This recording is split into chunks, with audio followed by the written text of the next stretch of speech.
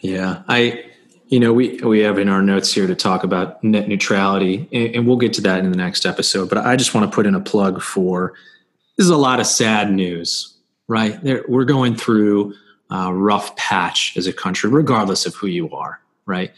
This stuff impacts all of us, regardless of where you live, regardless of how far you are away from Washington, D.C. or places like Annapolis. This affects us in Syracuse. It affects us in Red Creek and Buffalo and Oneonta, right?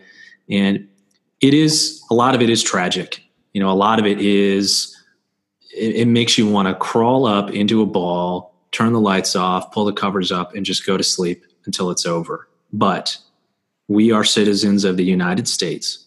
We do not have the luxury of just closing our eyes and wishing that this stuff doesn't happen. I think that is how the worst evil is sanctioned, or has been sanctioned throughout history. Is obviously, it's been said, but when good people do nothing, right? I believe strongly that there are good people in this country. And I know that we are, you may be feeling tired. You may be feeling like I'm working 2-3 jobs to make ends meet. But now is the time when we have to dig deep. We have to work together.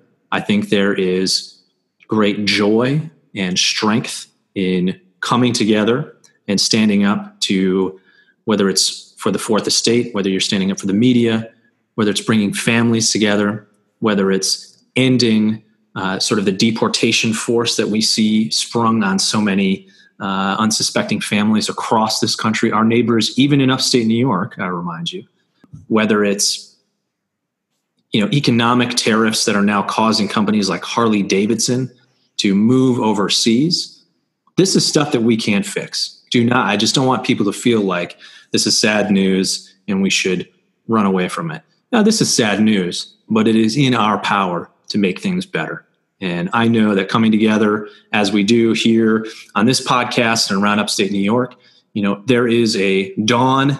It is coming. It might be on the horizon, but Andrea, I just feel like we can get there.